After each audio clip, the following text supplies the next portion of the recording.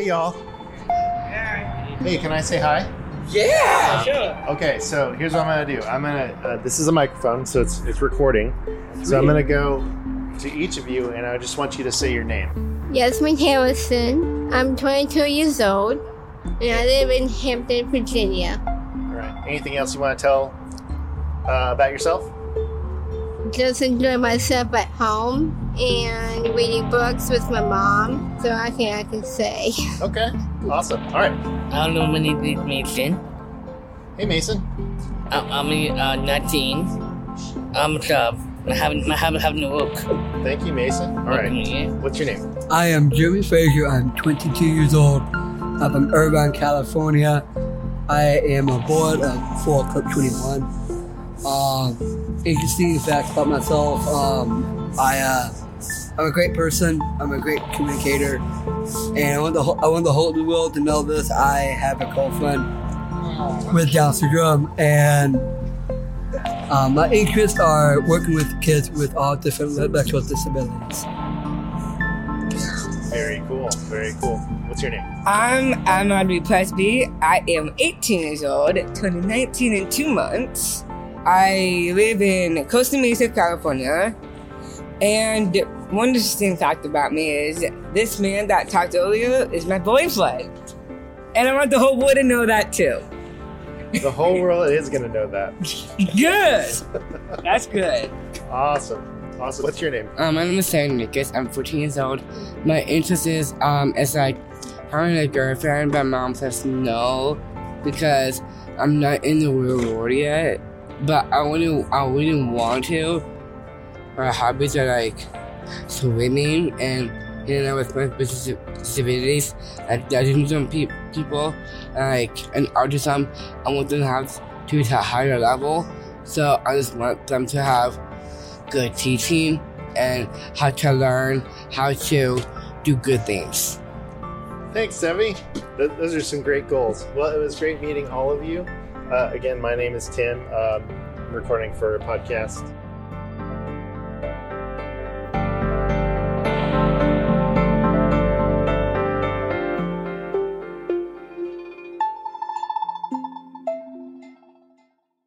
I'm Tim Villegas with the Maryland Coalition for Inclusive Education, and you are listening to Inclusion Stories, our podcast series that tells the stories of families, educators, and school systems on their journey to full and authentic inclusive education for each and every learner.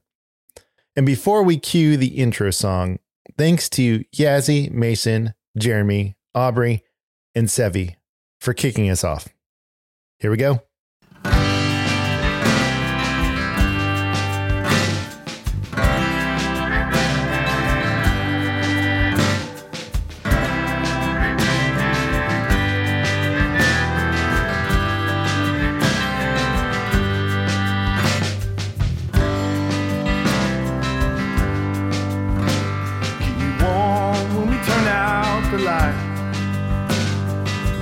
Hold me back when I needed a fight. Hold on to hammers and stay close to Bama. Call you all alone. Call you all alone. Chapter 4. Everybody's in, no exceptions. I consider Pasadena, California, my hometown. It's where I spent a lot of time in my youth. I went to high school close by in the foothills of the San Gabriel Mountains. My wife and I had our first apartment within walking distance to Colorado Boulevard, where we could watch the Rose Parade on crisp and cool New Year's Day mornings. And for this stop on the Inclusion Stories itinerary, we are at Lake Avenue Church for the Tools for the Journey conference presented by Club 21. The very church I went to when I was a teenager. I tell you folks, sometimes things come full circle. Club 21 is an outstanding organization. Their mission is to provide the educational tools and resources that enable individuals with Down syndrome to be fully included. And their conference is amazing. You really should go sometime. It's late January 2023, and I'm here at the Tools Conference on a beautiful sunny day in Southern California to spread the word about our upcoming podcast series, Inclusion Stories. Maybe you've heard of it. And to get some good tape. In just a second, you'll hear from Kristen and Sevi, who you met at the beginning, as well as Pam, who are navigating what inclusion looks like in high school.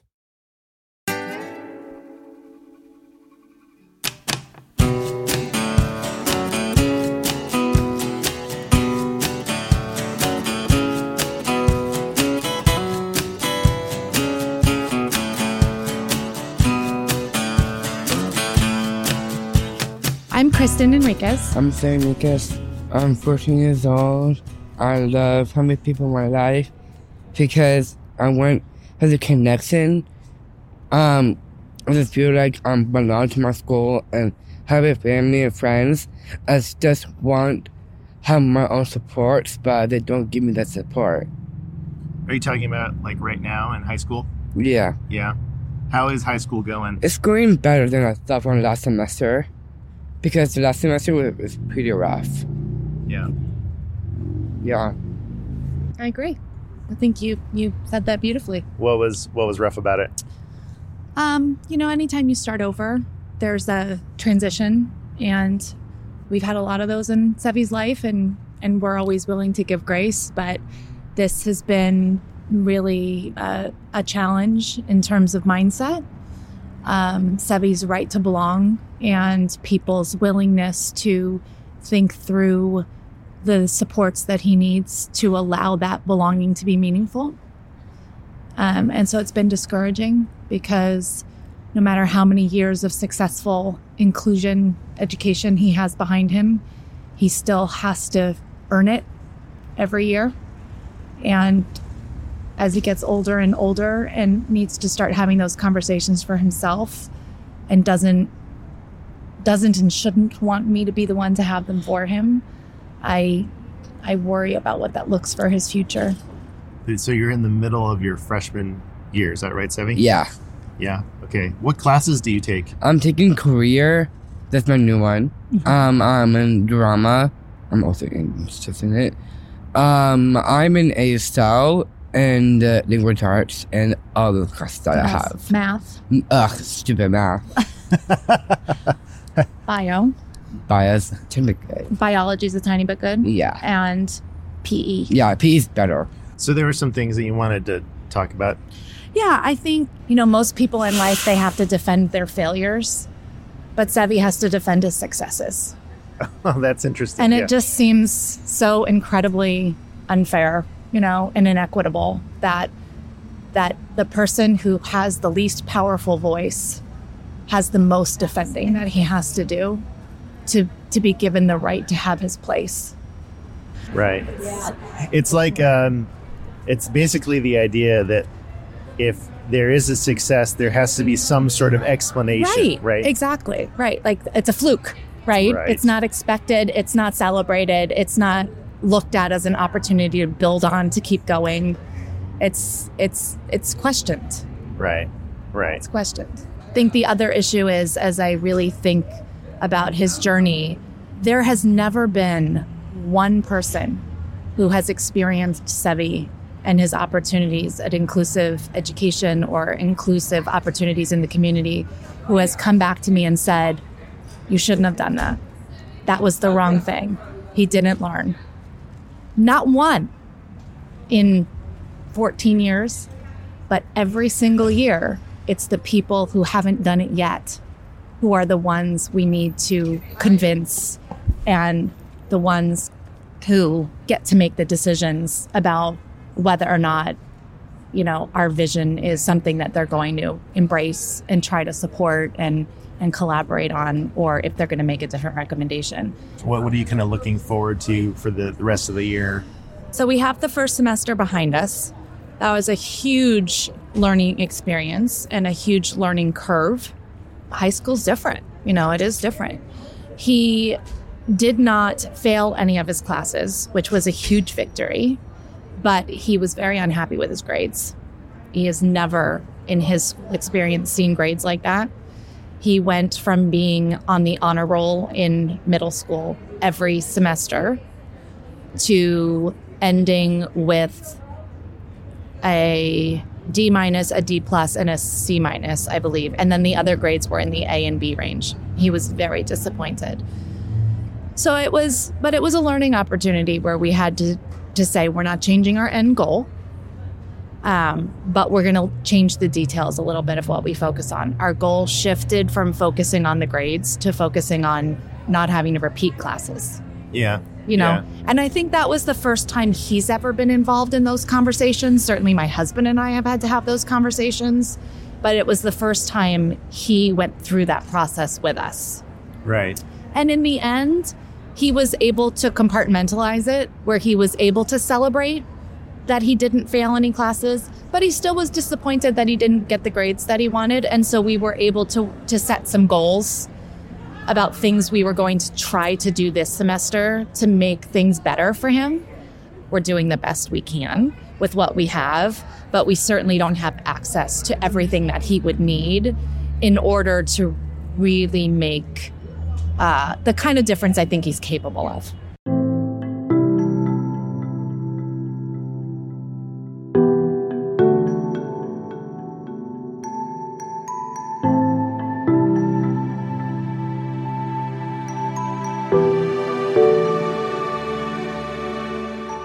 Hi, I'm Pam Grossadonio, and I'm the First Steps coordinator at Club 21. I am the mom of two girls. My oldest is 19 and a sophomore in college. And then my youngest, her name's Amanda, and she's 14 years old, and she has Down syndrome, and she's a freshman in high school.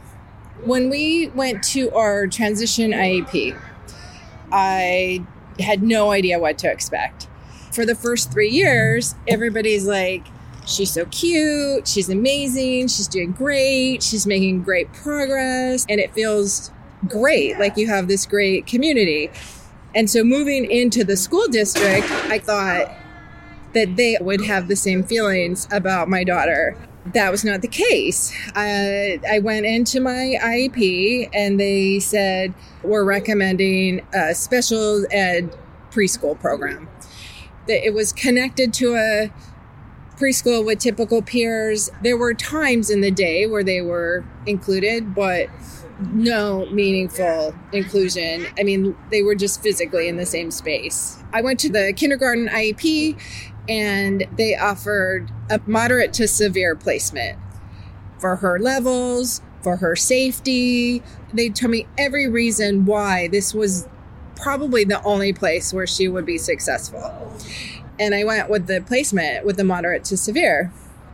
And the first day of kindergarten, the teacher gave us a paper and they said, oh, this is a list of words that we work on in the kindergarten year, like sight words, the first sight words, but it's very unlikely that she'll even get halfway through this. And they are saying this to me before she has even spent one day in the classroom.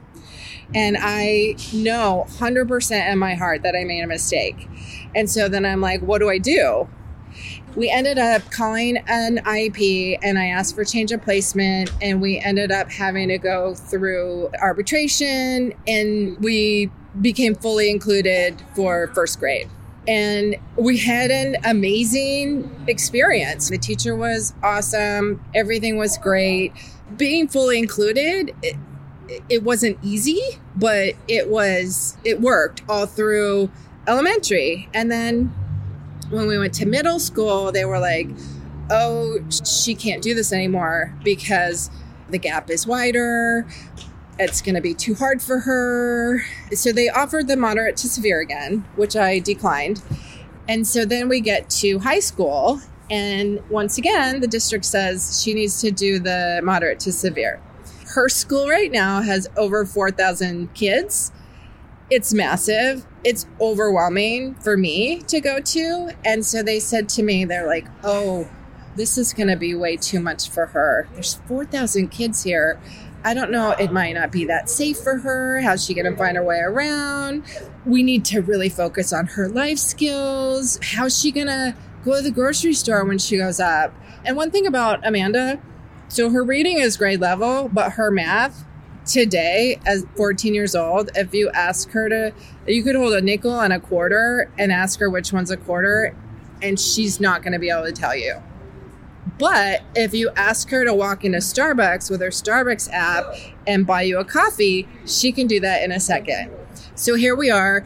We did the IEP. They recommended the moderate to severe.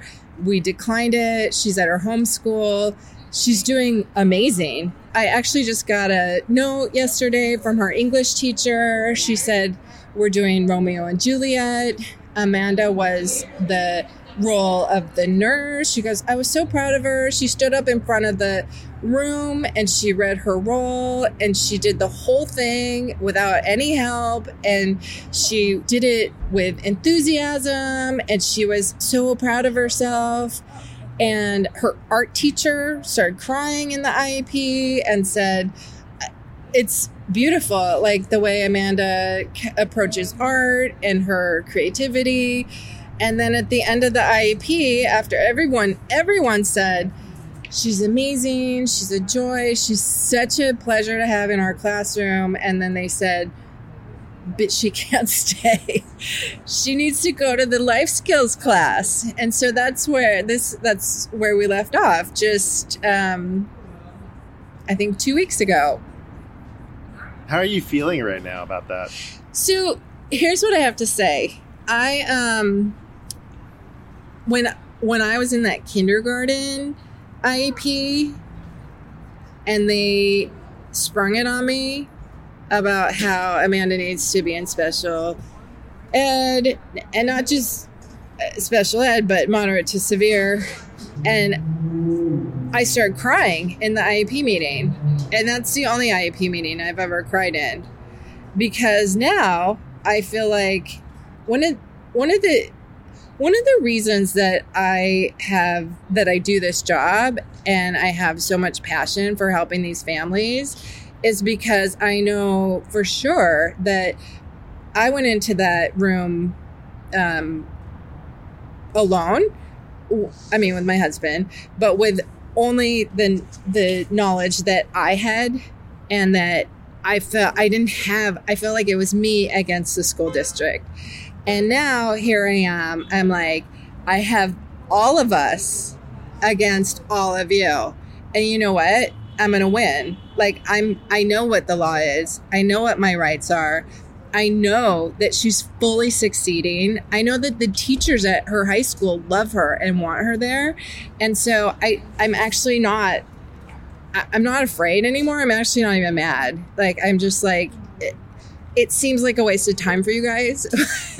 But if this is what we want to spend our time and money on, I'm up for that, because I am 100% sure that she needs to have a high school experience like her peers, and that there's going to be a lot of time for life skills. My dream is that she's able to finish her high school at her home school with her friends and continue reading Romeo and Juliet and roaming the hallways and like doing what kids do in high school. And, you know, there's a part of me that's like exhausted. Like, really? Again? Like, what? We keep doing this, and you guys know that I'm not going to ever take this offer. And so I keep thinking about that kindergarten mom, me, and thinking about how I just didn't, like, how's this going to work? How's this possible?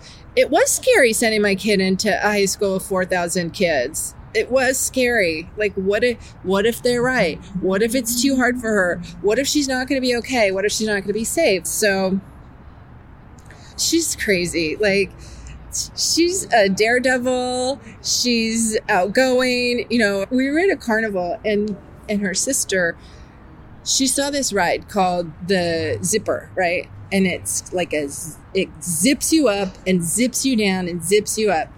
And Amanda was there with her friend from school, her typical friend, because she had a lot of friends that wanted to hang out with her, and she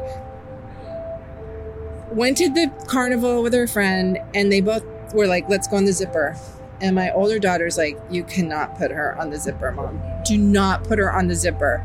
And then Amanda's like, I'm going on the zipper. And then my older daughter's like, she can't do it. She's too little. It's too scary. It's going to be too hard. And so she goes, she's not even tall enough to go on the zipper. And Amanda like went to the sign and she's like, I'm tall enough. I'm doing the zipper. So I'm like, okay. And I put her on the zipper. And when the door closed to the zipper, I was then like, this could be a big mistake. And then I looked at my daughter, her older sister, and she's crying. She's literally crying tears that I put her sister on the zipper. And so the zipper goes and I'm holding my breath. Her sister's crying. She gets off the zipper and she is laughing. I've never seen her so happy. Her and her friend were like, that was awesome. Let's do it again. And I literally think that's life, right? That's my life. The zipper. Like, okay, hope you're fine. And she is, right?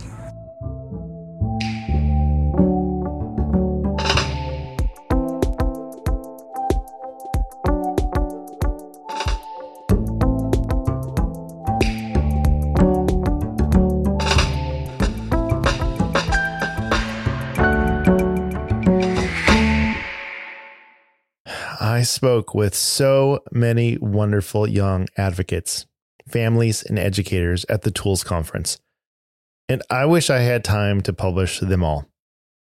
If you are an advocate for authentic, inclusive education, you know inclusion beyond simply placement. Know that you are not alone. And if you are still on the fence about whether inclusive education is possible, we are not done with our tour yet. It's time for our last stop. We're headed back to Washington to visit Ruby Bridges Elementary. Let's go.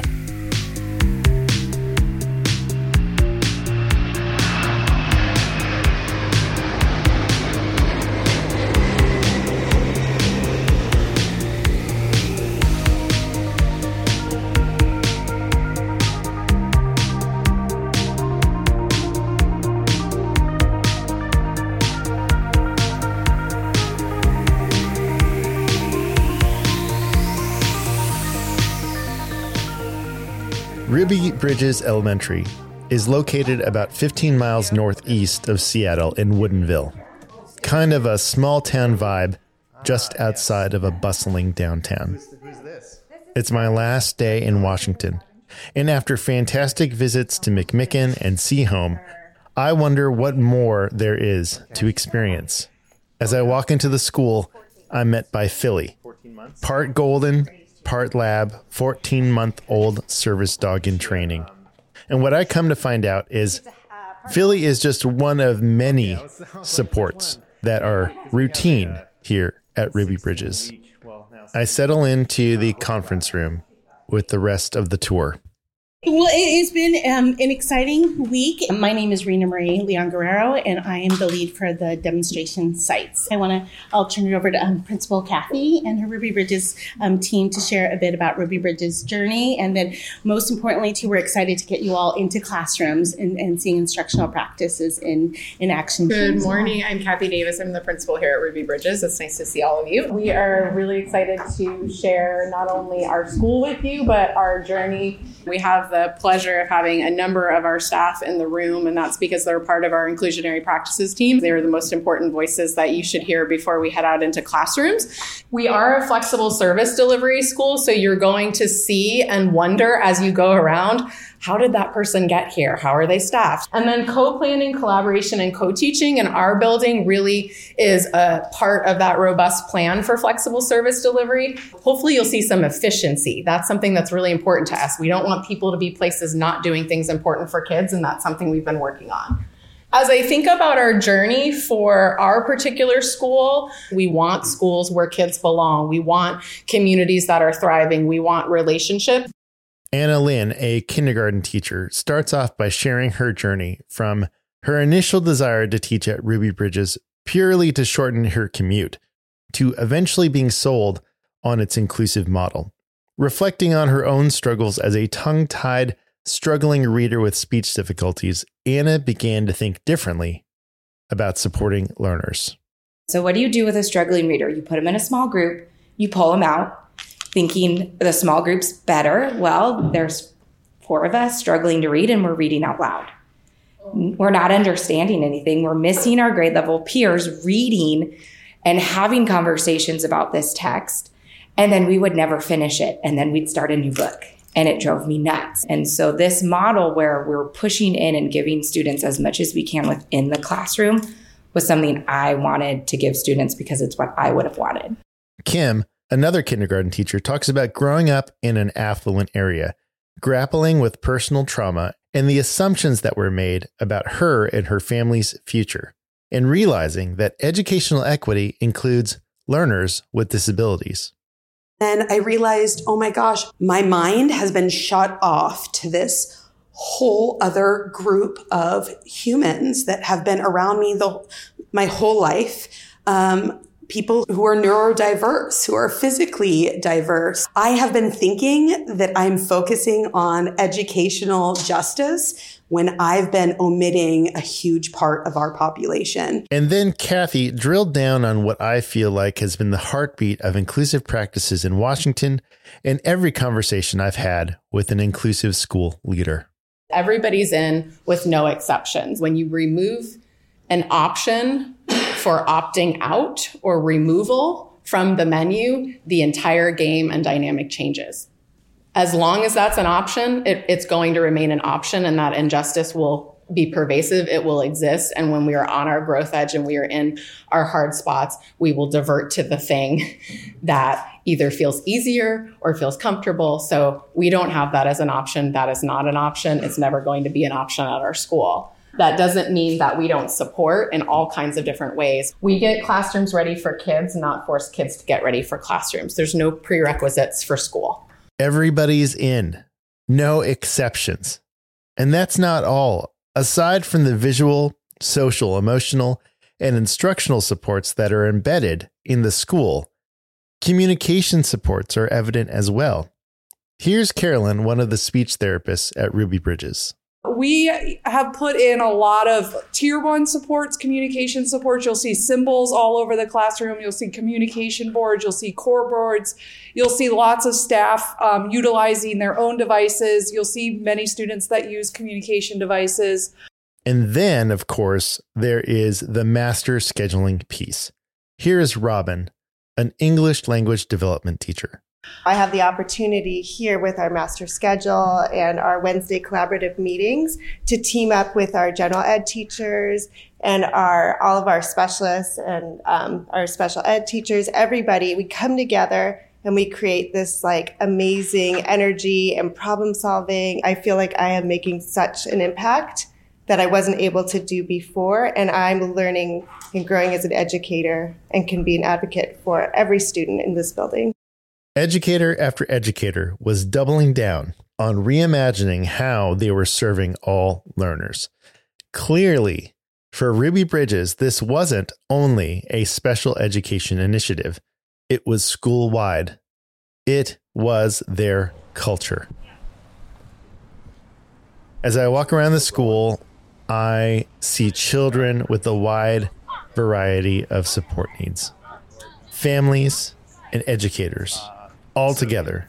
There were no special spaces. Everyone belonged wherever they were.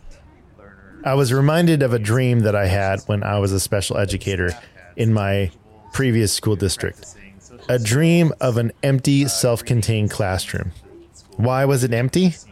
Because all of the learners that would typically occupy that space were included into the life of the school community. But at Ruby Bridges, it's a reality. In fact, Kathy was telling me that when architects designed the school, there were still classrooms that would have typically been designated as segregated self-contained classrooms. But what did the team at Ruby Bridges do? They refused to use them as disability-specific spaces and turned them into flex spaces that anyone could use. My dream realized. Still, a question is on my mind. just like McMicken and Seaholm. Ruby Bridges is one school, one of 16 demonstration sites across Washington, and I'm wondering, how is Ruby Bridges or any other demonstration site influencing the practices of the district that it is part of?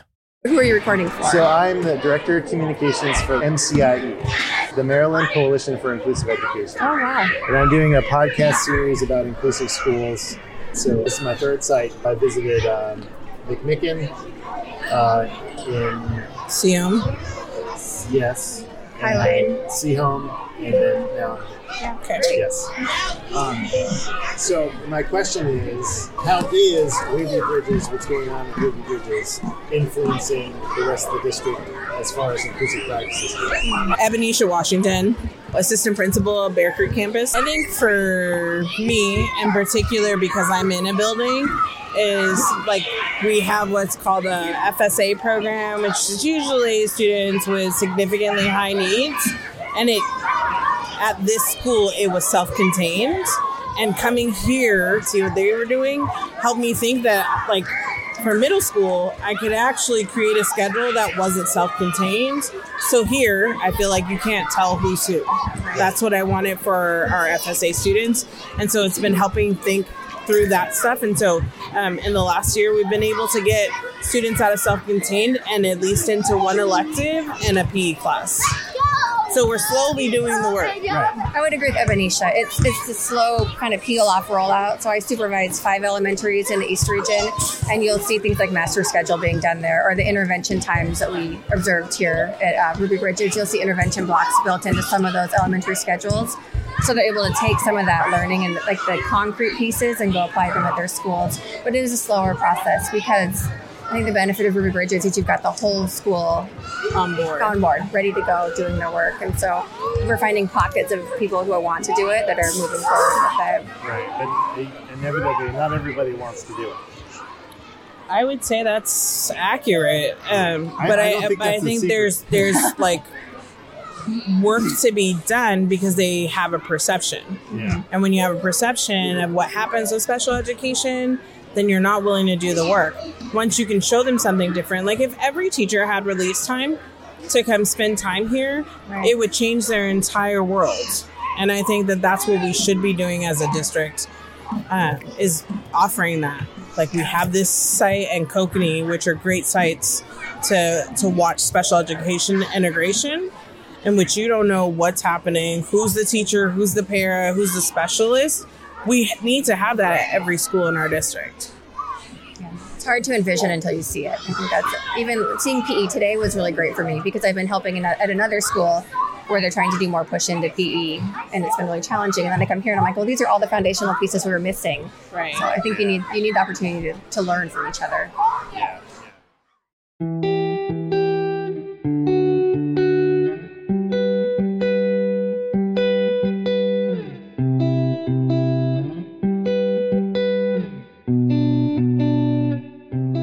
As I wrap up my visit to Ruby Bridges, I want to chat with the education leaders at OSPI about how they got here and where they see the project going in the future.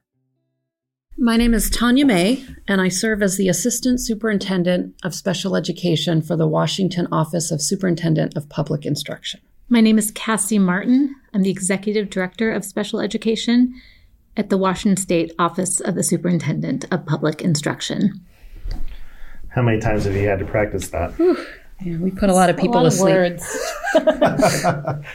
Okay, so my big question is, from my perspective, looking at the state of Washington, it feels like there was a lot of things that happened at once for IPP to happen.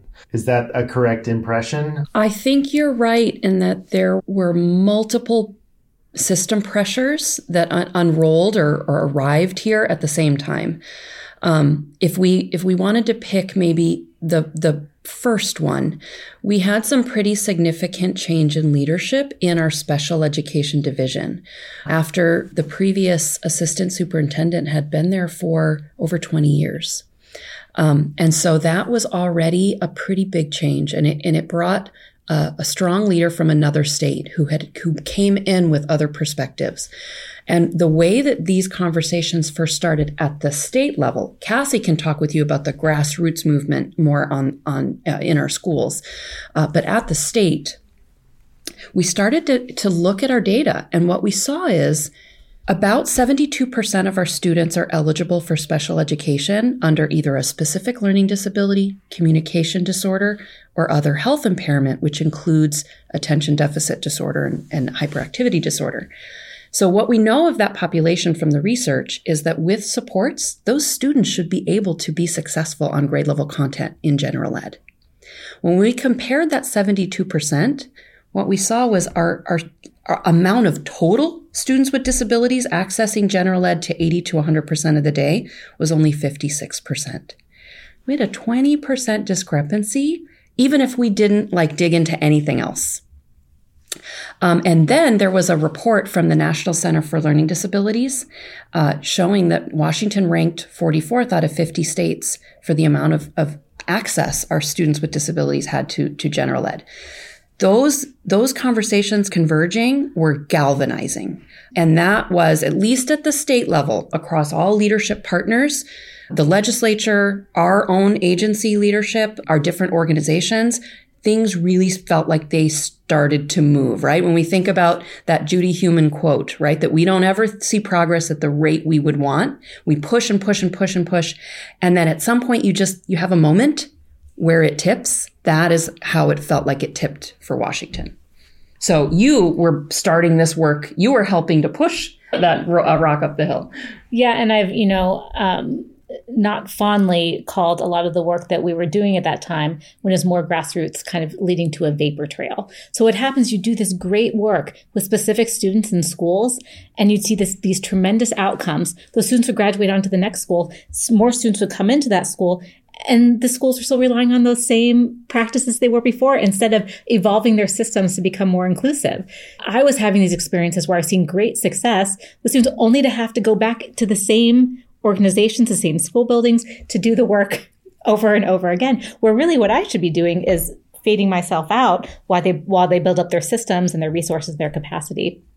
So, there was this conversation shifting in Washington state around equity and thinking about what equity really meant and thinking about the inclusion of students with disabilities that have intersecting identities.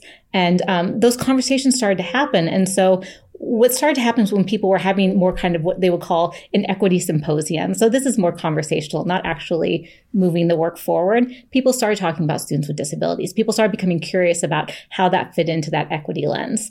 And so what we started seeing was more professional development in our schools around inclusive education, but not really moving past that first stage of having those conversations and engaging in that kind of preliminary professional development. But with IPP, what happened there is we started getting all the levels of the system involved. So, I felt a tremendous amount of support as someone who had been feeling like I've been trying to do this for years and years and years, and just I wasn't making the kind of progress that I knew was possible. And then with IPP, a whole other world of resources also opened up to me. So I wasn't, in my position where I was at that time, aware of all the different professional organizations that I could tap into, that I could use as resources, that I could collaborate with.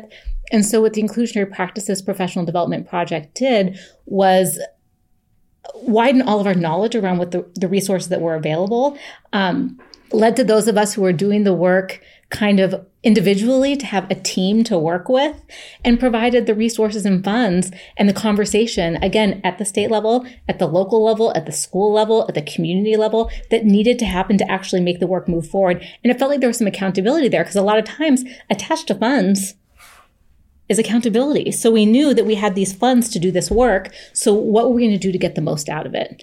And again, I mentioned this when we were at McMicken the other day, but what could have turned into a bunch of organizations really competing for, the work turned into this really extensive collaborative network that just keeps growing and growing and building and building. And we're learning more about the ways that we in Washington state want to work with one another and how we can team with each other and how we can leverage our resources through the course of our journey through this Inclusionary Practices Project.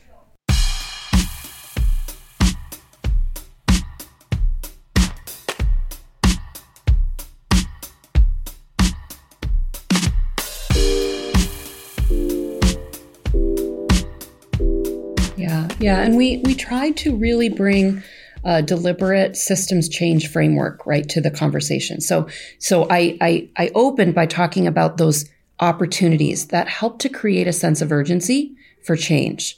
And then, as Cassie shared, so then what we wanted to do was build a coalition in a way that we were careful about saying which partners might have concerns about this work, right? That might in some way resist some of the changes. Let's include them right from the beginning so that they are co-designing it with us and can feel like they have a part in it, in supporting it. And then, so that vision started to form, our theory of action. And then we started with the willing. When there was a pretty significant amount of funding tied to this. And for some of our school systems, the first question we received was, do I have to do this? And what we said was, well, no, right? It is voluntary. And we would urge you to make sure that you are talking with your communities.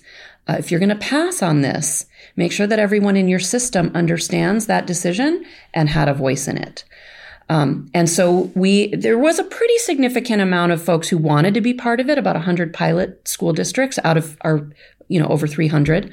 And then over time, by the second year, that grew. And then again, over time, this has really grown. We wanted to see those quick wins.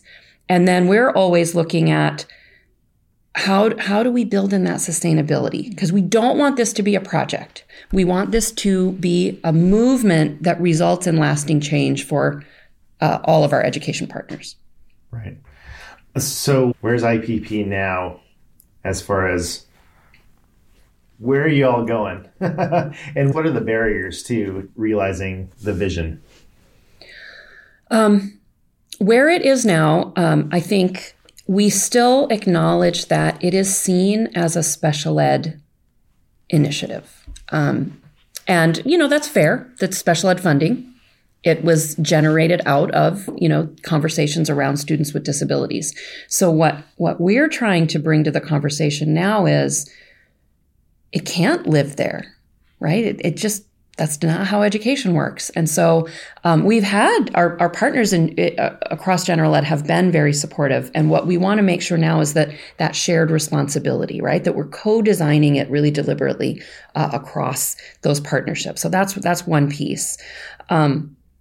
The other thing, you talk about barriers. There always are going to be. Some are consistent and might kind of wave up and down, and others are new and unexpected. And so some of the conversations that we've been having are around that preparation piece, right? Are we making sure that our pre-service educators and leaders are coming out of their programs equipped to do what we saw today? We're also really digging into some collaboration with our education association to really talk about bargaining, right? We want every educator to feel supported to do this work. It's not about taking away or asking to do more with less. It is, however, asking them to maybe consider doing it differently. And so is there a way that we can capture that level of support, that different kind of support in our bargaining language? And then, just working as closely as we can with our partners in a multi-tier system of support framework, because that way what we can hope for is that every student, right, doesn't matter what their label or designation is, every student gets what they need when they need it. And I think you've probably heard the term used over the last 3 days over and again, which is transformation. So people are talking about being transformative. So we're not talking about fixing a system that's not working for kids. We're talking about changing the entire system. So, my fear is always that, similar to kind of what Tanya was saying around how do we turn this into a movement where it's sustainable over time.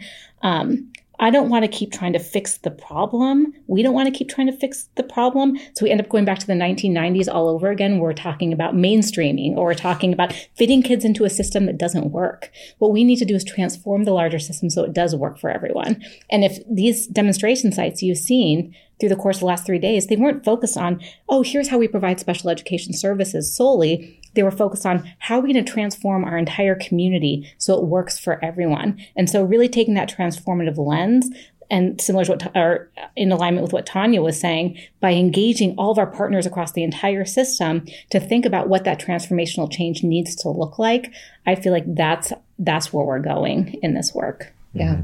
Yeah. And acknowledging, some fair questions and pushback that we've been getting from our family partners has been around, sure, we're seeing some really impressive changes in our least restrictive environment data, right? We are showing that students are spending more time in general ed. Is that enough? Right? Like, is it enough that their desk is in the room? And so the conversations now are moving into, well, how as a state do we define meaningful inclusion? What does that look like and feel like? And one of our partners said to me, well, because I asked, how will we know when we've been successful at building inclusive learning environments? And this colleague said, our students and families will tell us. And we said, great, what will they say? And so that's where our conversations are going now. We're actually talking with all of our community partners, and we're taking the themes from that to build out indicators for us of how is it that we know. I can't believe it, folks. We've only got one more chapter left. And if you're like me, there are still some unanswered questions. When I first came into this podcast series, I thought I knew what an inclusive school was. But I'm beginning to realize some of my preconceived notions were incorrect. So, what really is an inclusive school? And is there really only one way to get there? And where is there, anyway? And what about the friends we've made along the way? How are Natalia, Harper, and Sevi doing?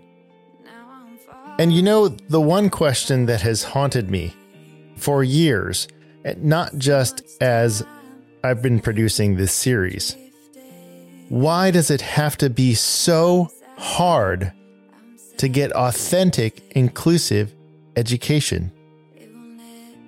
That's next time on Inclusion Stories. 'Cause all I ever wanted was for you to be happy. And all I ever wanted was for you to be happy. You keep saying you're happy. Sorry, you can't fool me. Inclusion Stories is written, edited, sound designed, mixed, and mastered by me, Tim Villegas. It is a production of the Maryland Coalition for Inclusive Education. For more information about inclusive education or how MCIE can partner with you and your school or district, visit mcie.org. A huge shout out to our sponsors. We couldn't have done this project without you. Communication First, Roots of Inclusion, the Council of Parent Attorneys and Advocates, the Thompson Policy Institute on Disability, iSecure Privacy, the White Family, the Teague Family, and to our supporters at the Washington Office of Superintendent of Public Instruction, as well as our friends at Club 21 in Pasadena, California. We are grateful for your partnership. Special thanks to our friends at Ruby Bridges Elementary School and the fine people with the Herring Center at the University of Washington. Thanks to Greg Drews and The Truth for giving us permission to use their song, The Light, from the album Yellow Rose as our theme. Check it out wherever you stream your music. Also, thank you very much to our friend Nikki Costabile for letting us use All I Ever Wanted for the end credits of Chapter 4. One more chapter of Inclusion Stories coming your way, so watch your podcast feeds closely. And if you love this series, we would appreciate a rating on Spotify and or a review on Apple Podcasts. Or better yet, share it with a school administrator. Thanks for listening.